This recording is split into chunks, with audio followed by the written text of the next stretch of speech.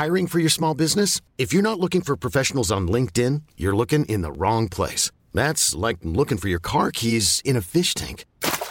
LinkedIn helps you hire professionals you can't find anywhere else, even those who aren't actively searching for a new job but might be open to the perfect role. In a given month, over 70% of LinkedIn users don't even visit other leading job sites. So start looking in the right place. With LinkedIn, you can hire professionals like a professional. Post your free job on linkedin.com/achieve today. It's the Kia Summer Sticker Sales Event, so give your friends something to look at. Like a B&B with an ocean view, an endless field of wildflowers, or a sunset that needs no filter. Make this a summer to share and save with a capable Kia SUV or powerful sedan. See your local Kia dealer or visit kia.com to learn more. Kia, movement that inspires. Call 800-3334-KIA for details. Always drive safely. Sale applies to purchase of specially tagged 2024 vehicles only. Quantities are limited. Must take delivery by 7/8/24. A lock of hair that provides a clue to a famous author's bizarre death. Poe was rather delirious, and it seemed to get to the point where he was violent. The sunken space capsule that solves a decades-old puzzle. The sinking of Liberty Bell 7 put a tarnish on what was really a perfect spaceflight. And a book that outlines a controversial and deadly medical treatment. Anybody who looked at any of those corpses would tell you that they died of malnutrition or starvation. I'm Don Wildman. Join me on a journey across the United States as we go deep into the vaults of the nation's most revered institutions, unearthing wondrous treasures from the past, extraordinary artifacts, and bizarre relics, each with a shocking story to tell and a secret to be revealed. These are the mysteries at the museum.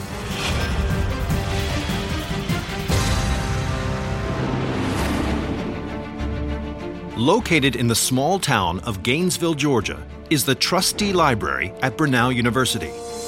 Here, among the rows of research texts and rare first editions, is one unusually hefty item whose words are literally written in stone. It is a piece of quartzite. It weighs approximately 21 pounds and bears some writings that are carved into it, and that message is quite unclear. And as teacher Kathy Amos can attest, this arcane inscription lies at the center of one of the country's earliest mysteries, when an entire group of English settlers seemingly vanished. So what is this stone, and what does it reveal about the fate of the pioneers on the lost colony of Roanoke? August 1587. Just off the coast of present-day North Carolina, a group of about 120 men, women, and children are busy erecting shelters on Roanoke Island, the first English settlement in the New World. John White was governor of the island. With him were his daughter, Eleanor Dare, her husband, Ananias Dare, and his grandchild, Virginia Dare, the first English child born in the New World. But as summer draws to a close, White finds his colony in a precarious state, running short on supplies and unable to harvest enough food for the oncoming winter season. The governor is forced to make a critical decision. John had to return to England to resupply the colony. So, on August 27th, White sets sail for home, promising to return to the colony as quickly as he can. But after arriving back in Europe, he finds England is on the brink of a long war with Spain, and his ship is commandeered until the conflict is over. It's not until 3 years later, on August 17th, 1590, that the governor finally arrives back on the shores of Roanoke Island, desperate to be reunited with his family. But once on land, his hopes are dashed. John White can find no trace of the colony that was there. As a matter of fact, there was nothing left to show that a colony had even been there. How could a settlement of nearly 120 people simply disappear? White scours the surrounding area for clues and soon comes across a tree curiously engraved with 3 letters. It reads simply, C-R-O.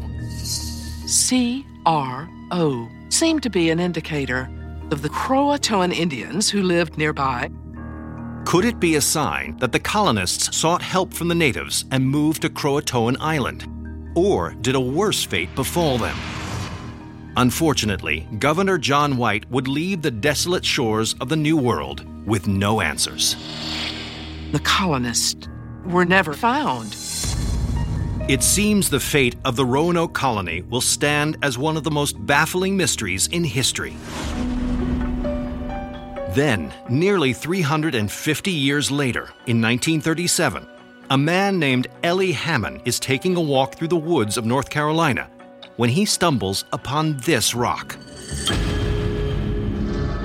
The stone has an inscription on it. It reads, Ananias Dare and Virginia Dare went hence into heaven 1591. It seems that this is a record of the death of Governor John White's son-in-law, Ananias, and his granddaughter, Virginia. When Hammond examines the backside of the stone, he finds another etching, but the remaining words are almost illegible. So he takes it to Dr. Hayward Pierce Jr., Vice President of Brenau University, who arranges for a team of specialists to perform a careful analysis. According to a group of experts, the message, scripted in 16th century Elizabethan English, tells a dark tale of how most of the colonists of Roanoke Island were killed in an attack by a native tribe. And there's one more detail that seems to confirm the stone's authenticity. Engraved at the bottom of the stone were the initials E.W.D. The initials match those of John White's own daughter, Eleanor White Dare. The rock is dubbed the Dare Stone and hailed as the key to unlocking the mystery of what happened to the lost colony of Roanoke. But the story doesn't end there. 4 years later, in 1941, journalist Boyden Sparks publishes an article in the Saturday Evening Post that makes a startling allegation. He asserts that the celebrated Dare Stone is a fake. Sparks claims that Hammond faked the stone for his own material gain, suggesting that he profited from the get-go when Hayward Pierce paid him $1,000 to take possession of his amazing discovery, and adding to the air of suspicion surrounding the stone. When the reporter attempts to track Hammond down, it seems that he has mysteriously disappeared and is never heard from again. L.E. Hammond had dropped off the face of the earth. So was this all just a giant publicity stunt dreamed up by Hammond to earn some cash? And if the stone is a fake, then what really happened to the lost colony of Roanoke? Whether genuine or not, the Dare Stone remains housed at Brenau University's Trustee Library, an imperishable reminder of one of history's most bewildering disappearances. Situated on the shores of the Olympic Peninsula in bucolic Western Washington is the Harbor History Museum. Here, fishing nets, ship wheels, and boats chronicle the rich maritime history that helped build the state's coastal communities. But beyond the nautical paraphernalia is a seemingly innocuous object that author Greg Olson knows has a grim history. The artifact is faded green. It is small, maybe the size of a slice of bread, and it has gold lettering on it. This simple hardback book is a medical manual that celebrates the benefits of a radical therapeutic treatment. But instead of aid and alleviation, the pages of this tome lay out a prescription for agony and death. So, who wrote it? And what part did it play in one of the most unusual and sinister scandals of the 20th century?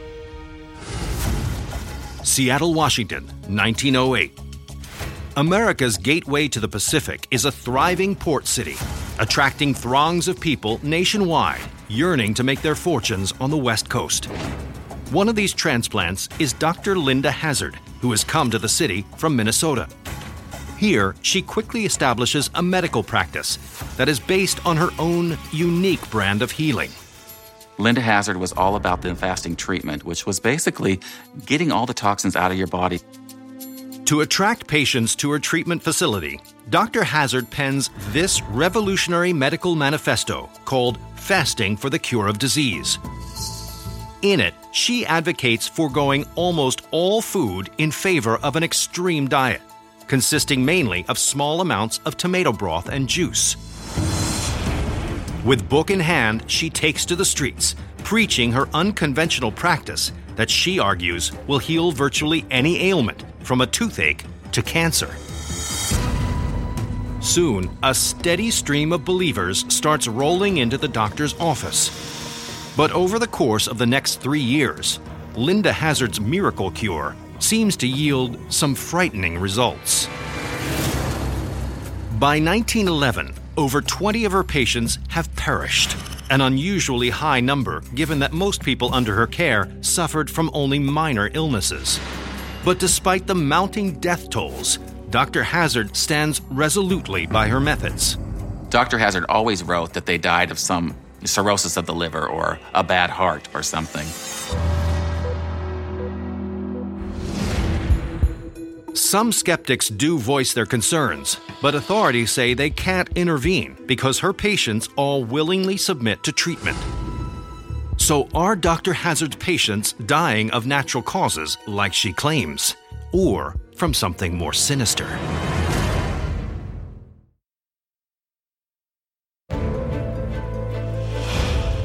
It's 1911.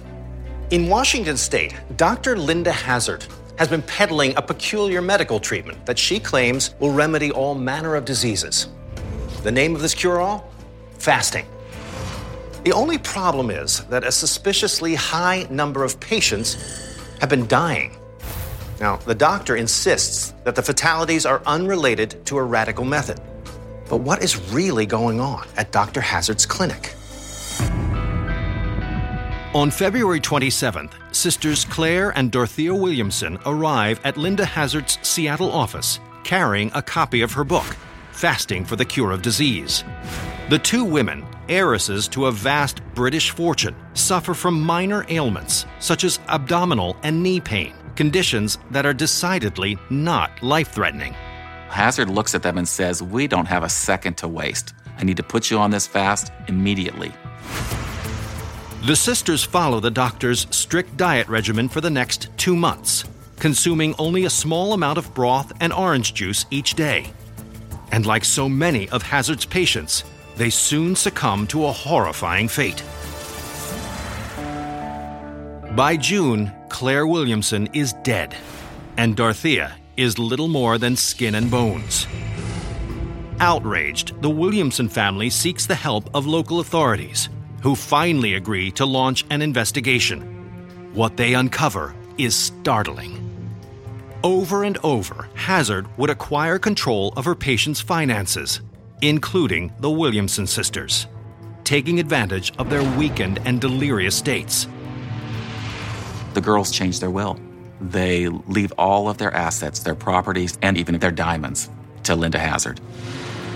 She was stealing money from people as they died.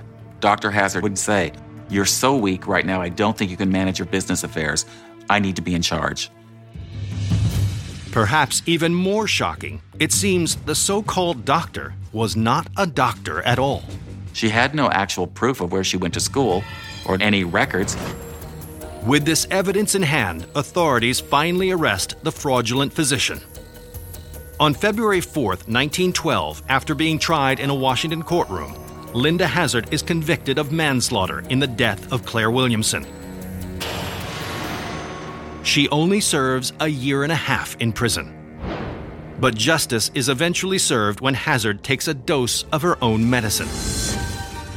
In 1938, we're not really sure what exactly was ailing her, but she got very weak and she announced to the world, "I'm going to prove my cure once and for all. I'm going to take my fast. It's going to bring me out of this, and I'm going to live." But after a 38-day fast, Linda Hazzard died.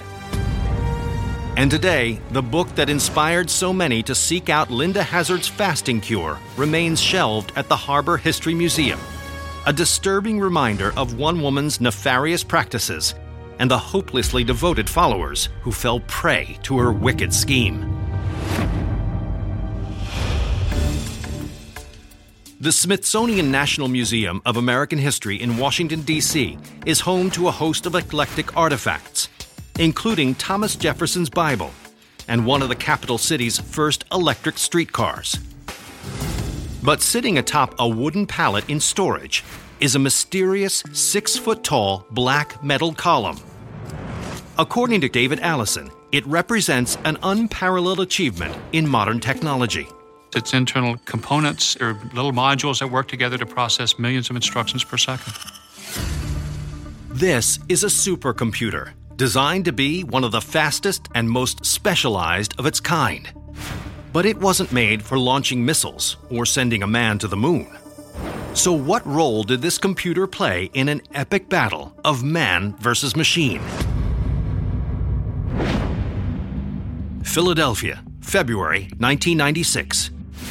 World chess champion Garry Kasparov is getting ready to face off against his most unusual opponent to date.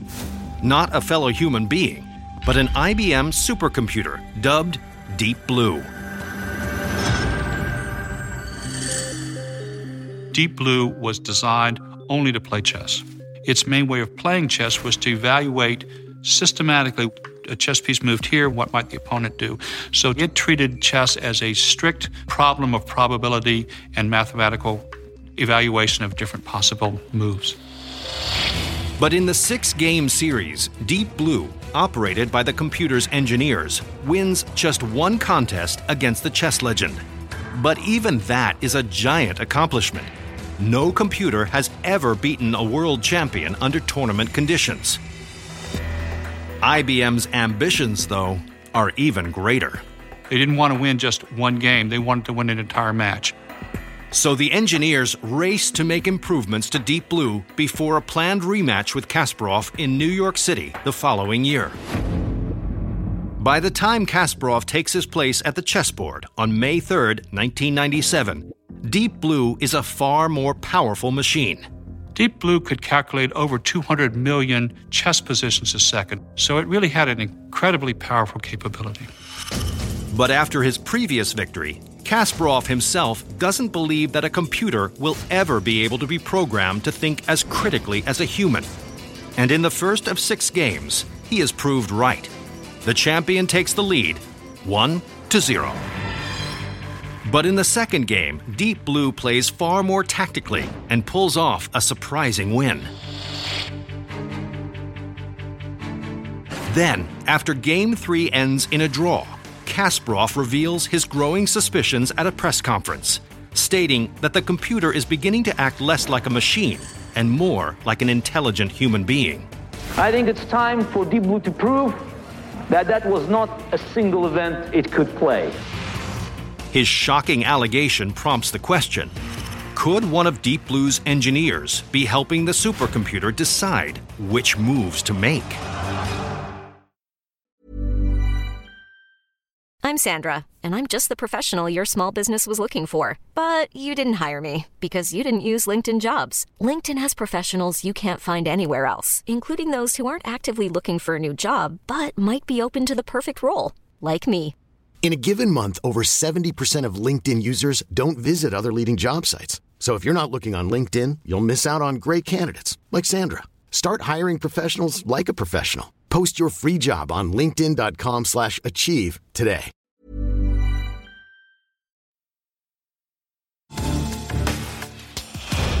It's May 1997.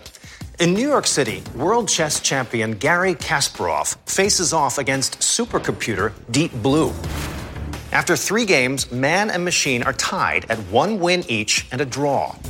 But a skeptical Kasparov is suspicious as to who his opponent really is. Are Deep Blue's moves the strategy of a computer, or is the machine being manipulated by the engineer operating it? The Deep Blue team is stunned by Kasparov's accusations of cheating. The computer, they say, is just a very advanced machine. Tension between both camps skyrockets, but the series goes on. And after 2 more draws, it's now down to the 6th and final game. Whoever wins this round will be declared the victor. Kasparov is clearly feeling the pressure. Most people thought that Kasparov made a mistake in his opening, and Deep Blue was able to exploit that mistake in its methodical way of evaluating moves. After just 19 moves, a quick game at world champion level, a visibly distressed Kasparov concedes defeat and walks away from the table. Deep Blue has won. But is it a fair win? Could Kasparov's allegations of cheating have been true? After the match, Kasparov was upset and really wanted to investigate why he had lost. He wanted to play a rematch. He wanted to recover his reputation. But the Deep Blue team has achieved what it set out to do: beat a world champion. And seeing no reason for a rematch, the computer's engineers disassemble much of the machine's circuitry. They never let Deep Blue play chess again. And without evidence to confirm Kasparov's assertions, whether or not the Deep Blue team cheated remains a mystery.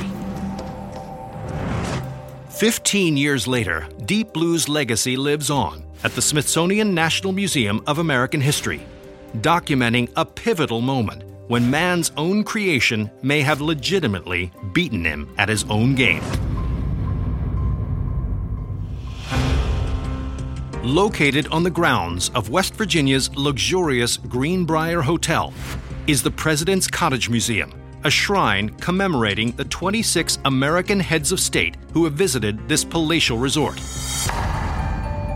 But far removed from the timeless photos and elegant paintings sits one particularly pedestrian artifact that, according to tour manager Linda Walls, tells a riveting tale of power and paranoia in a world on the brink of destruction.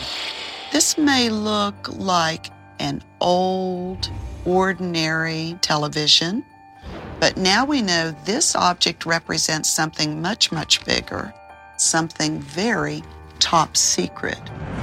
So, what insight does this common appliance provide into one of the most dramatic and intriguing episodes in our nation's history? West Virginia, 1958. Deep in the heart of the Allegheny Mountains lies the elegant Greenbrier Hotel, a popular destination with Washington insiders and even President Dwight Eisenhower. On December 12th, the high-profile getaway announces plans for the construction of an opulent new wing, featuring 88 new guest rooms and an underground exhibit hall. It could be used by the guests for exhibits and also for parties, for huge dinner functions. In late December, a crew breaks ground on the project, excavating a hole for the building's foundation. And by the spring of 1959, the workers have carved out a massive cavity in the earth, roughly the size of 2 football fields, stacked underground. Soon, an endless procession of trucks arrives, hauling an astonishing 50,000 tons of concrete to the cavernous site. As you would guess, there were whispers about this project. People said, "What are they building?" Because there was a huge amount of square footage that was unknown. Adding to the speculation, it's revealed that a few select workers charged with hanging gigantic steel doors at underground entrances have been vetted by the FBI and forced to sign non-disclosure agreements about their involvement in the project. Some of the local gossip said there was something here for the government. Finally, in October 1962, the new annex, dubbed the West Virginia Wing, opens its doors. It was beautifully, beautifully done. There was the exhibit hall, the Mountaineer Room, good theater-style conference rooms. And there is also a new office set up to tend to one important guest amenity. There was the television repair shop that maintained all of the Greenbrier's televisions. For the next 30 years, the West Virginia wing becomes a boon for the Greenbrier, playing host to hundreds of events and entertaining thousands of guests. And eventually, the rumors surrounding the addition become a distant memory. Then, in 1992, a journalist named Ted Gupp is researching the history of the Cold War and how the United States would have handled the fallout from a nuclear catastrophe. In the course of his investigation, a political insider tips him off to an ongoing covert government operation being carried out at the Greenbrier Hotel's West Virginia wing. What clandestine activity could this exclusive resort possibly be concealing?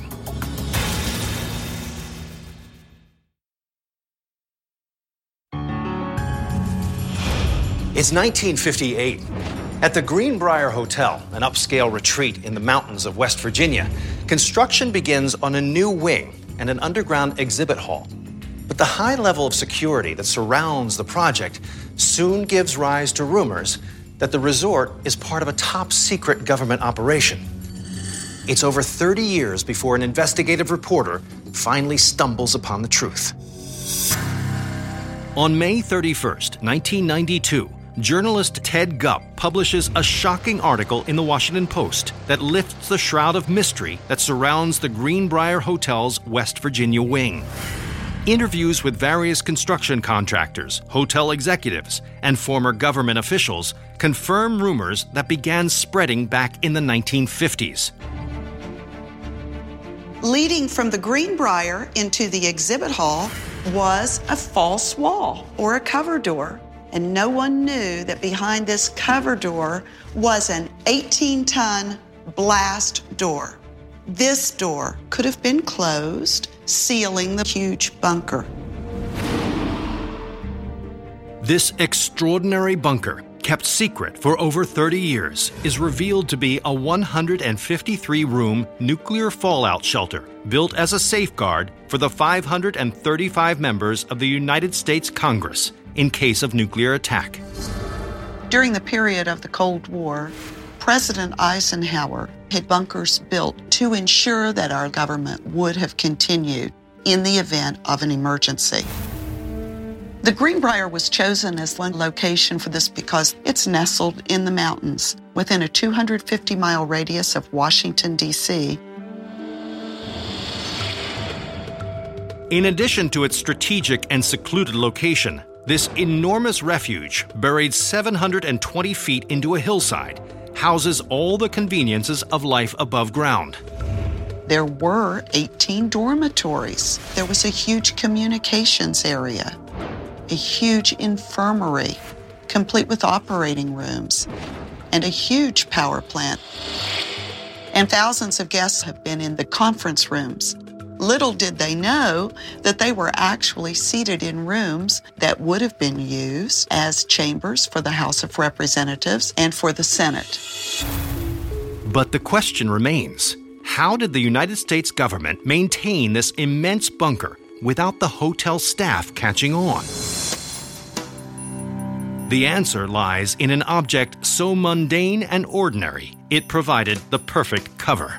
The people who were running the bunker were disguised as television repairmen, but they were actually employees of the United States government. Many of them were individuals with military experience. They maintained this bunker on a daily basis and ensured that all of the equipment in the power plant and all of the communications equipment was in ready condition. Following the expose in the Washington Post, the U.S. government ceases operations at the shelter. After 3 decades, the television repairmen leave their posts, and the bunker is made open to the public for tours.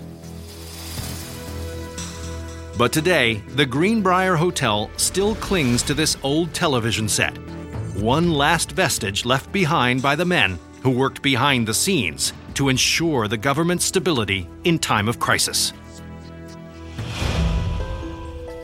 The Enoch Pratt Free Library in Baltimore, Maryland, contains a prized collection devoted to one of America's most revered writers, Edgar Allan Poe.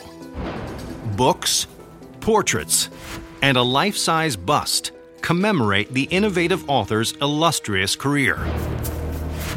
But deep within the archives, secured in a vault, lies one peculiar relic that has a strong personal attachment to the poet's roots. This is a lock of hair from the head of Edgar Allan Poe, taken from him the day after his death. And as State Library Resource Manager Jeff Corman knows, these long brown locks are forever linked to the author's final chapter, a harrowing series of events in which life, tragically, imitated art. So what can this tuft of hair tell us about the mysterious death of Edgar Allan Poe? It's the mid-1800s. Edgar Allan Poe is at the height of his literary career, having penned chilling and macabre tales such as The Raven, The Black Cat, and The Pit and the Pendulum. The prolific author has established himself as a household name. But his popularity is not without controversy. Commonly, people believe that Poe may have been an alcoholic. He is also rumored to have dabbled with opium, suffered bouts of madness, and been prone to womanizing. But little does anyone know, the infamous writer is about to meet an untimely demise. September 1849. Edgar Allan Poe is traveling north by train from Richmond, Virginia to Philadelphia on a business trip, stopping in Baltimore, Maryland along the way. He checked his trunk at a hotel, but the next 4 or 5 days are really a mystery. Then, on October 3rd, the celebrated author is found slumped in an alley next to a local tavern, disheveled and disoriented. He's rushed to Washington University Hospital, where he is treated by lead physician Dr. J.J. Moran. He is in and out of consciousness, and much of the time he is awake, he is delirious. On the 4th day, he dies. He was 40 years old. The official cause of death is given as congestion of the brain, an ambiguous term used to describe anything from a stroke to meningitis. But such a vague diagnosis leaves the mourning public demanding answers, prompting a host of theories about the writer's downfall. And speculation soon turns to one of Poe's vices. Some postulate that he collapsed in the street as a result of a week-long drinking binge, a victim of alcohol poisoning. But without any evidence, the poet's fate remains shrouded in mystery. Then, in 1999, the 150th anniversary of Poe's death prompts a team of scientists in Washington, D.C. to reopen the case. With technology available, it was possible to test for what types of things would have been found in Poe's body.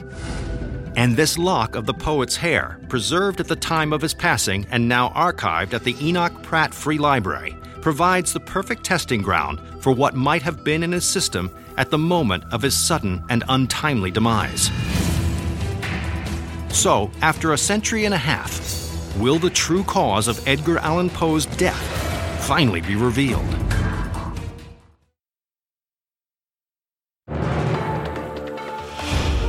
In October of 1849, author Edgar Allan Poe was found collapsed in a Baltimore alleyway. 4 days later, he died. But no one could figure out why.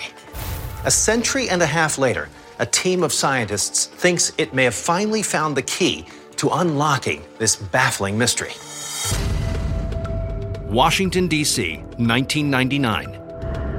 The group of experts runs a battery of tests on the strands of Poe's hair, preserved after his passing. This will reveal any toxins that could have been in the writer's system at the time of his death. Among the substances doctors search for are heavy metals, including mercury, arsenic, uranium, and perhaps most importantly, lead.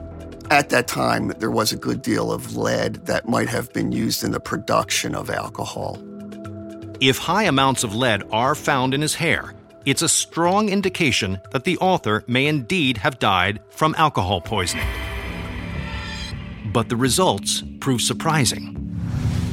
There just was not much lead found in the hair samples. So alcohol was not a contributing factor as had been theorized over the last 150 years. So if Poe didn't fall prey to alcohol, what did kill him? Some believe the answer lies in another artifact hidden within the archives of the Enoch Pratt Free Library. A letter written by Dr. J.J. Moran, the physician who tended to Poe while he was ill in the hospital. Dr. Moran claims that during the time that Poe was in the hospital, he was rather delirious. And it seemed to get almost to the point where he was violent. Dr. Moran also notes that Poe had rapid changes in body temperature and great difficulty drinking water. All of these symptoms suggest a shocking new theory: rabies. Rabies is a deadly viral disease that can be easily transmitted through direct contact with a variety of infected animals, including some of Poe's favorite creatures. It's fairly well known that Poe did have some affection for cats, leading some to speculate that Poe could have contracted rabies from one of his own pet cats. But without testing his tissue or saliva, this new theory is impossible to prove, leaving the cause of Edgar Allan Poe's death an enduring mystery.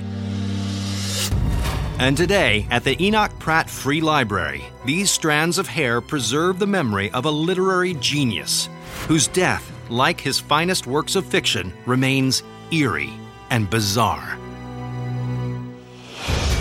Supersonic jets, ballistic missiles, and NASA rockets. These are just a few of the gravity-defying creations on display at the Kansas Cosmosphere and Space Center in the Prairie City of Hutchinson. Here, occupying center stage in the early spaceflight gallery is a large dark blue structure that, according to collections manager Meredith Miller, is the museum's most prized possession. This artifact is a bell-shaped piece of metal. It has an interior made up of switches and wires, and it was meant to bring America one step closer to the moon. But instead, this early spacecraft fell to the depths of the ocean floor, almost taking its precious human cargo with it. What mission was this capsule from? And what went so terribly wrong? May 5th, 1961, Cape Canaveral, Florida. Just 3 weeks after Russian cosmonaut Yuri Gagarin became the first man to reach space, American Alan Shepard blasts off in the Freedom 7 capsule. His 15-minute suborbital flight is a roaring success, and the race to the moon is on. Eager to stay one step ahead of the Soviet Union, NASA immediately begins planning a second suborbital flight and commissions a new vessel for the mission. Named Liberty Bell 7, this state-of-the-art spacecraft is outfitted with a number of new features.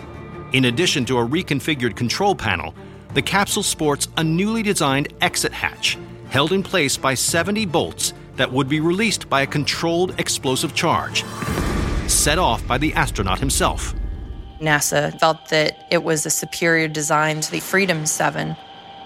At 7:30 a.m. on July 21st, Liberty Bell 7 and the veteran astronaut chosen to helm the mission, Gus Grissom, are blasted into suborbital space.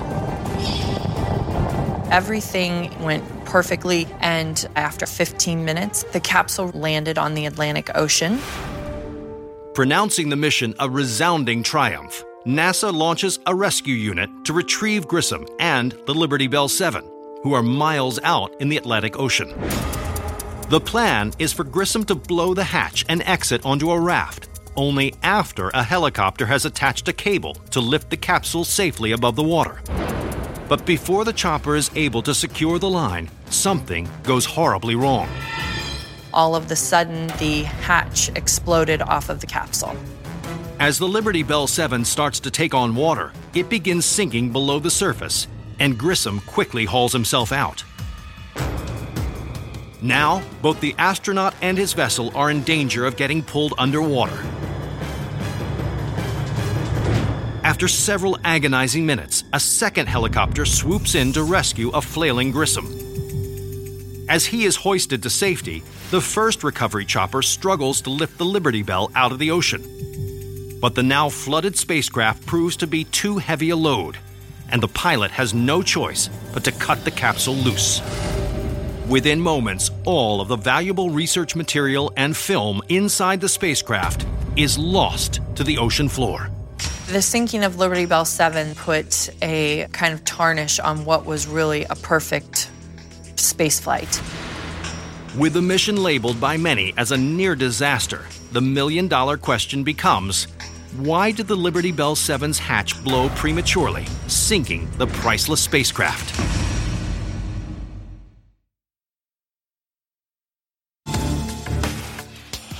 On July 21st, 1961, NASA blasted astronaut Gus Grissom 100 miles into suborbital space. While the launch and the 15-minute flight went off without a hitch, the landing was a disaster. In the middle of the Atlantic Ocean, the spacecraft's hatch blew open too early. As a result, the capsule filled with water and sank, nearly taking Grissom with it. So what went wrong? NASA is determined to figure out what happened, but it won't be so easy. They didn't have the capsule to do an investigation. They didn't have the hatch to look at. All they had was Grissom's recollection of what had happened in those moments. While Grissom says the hatch suddenly opened on its own, some engineers and members of the press question whether the astronaut actually hit the hatch trigger too early, either accidentally or because he panicked. But with Liberty Bell 7 and all physical evidence lost at the bottom of the Atlantic Ocean, it seems the cause of this catastrophe will forever remain a mystery. That is, until July 20th, 1999. With the help of advanced radars, underwater explorer Kurt Newport makes history when he locates the Liberty Bell 7 and has the long-lost capsule transported to the Kansas Cosmosphere and Space Center. While the spacecraft's hatch door is still missing, upon close inspection, the experts notice something unusual about the frame to which it was bolted.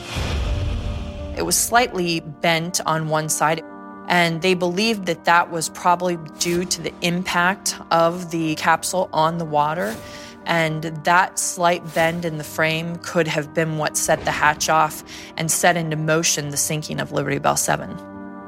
This new evidence suggests that the loss of the capsule may not have been Gus Grissom's fault after all. But this finding comes too late for the astronaut, whose life in 1967 would be cut short. In a tragic twist of fate, a redesigned exit hatch puts a fatal end to Grissom's Apollo 1 mission before it even begins. The Apollo 1 hatch actually had to be opened from the outside by a crew, and the astronauts couldn't do it from the inside. During a routine test prior to flight, there was a fire that started within the capsule, and Grissom and his fellow astronauts could not escape. The crew died within moments of the fire starting. But today, Grissom's legacy lives on at the Kansas Cosmosphere and Space Center, where the Liberty Bell 7 remains on display, a battered symbol of the highs and lows in America's quest to conquer the final frontier. From a supercomputer to a sunken capsule, vanishing settlers to starving patients. I'm Don Wildman, and these are the Mysteries at the Museum.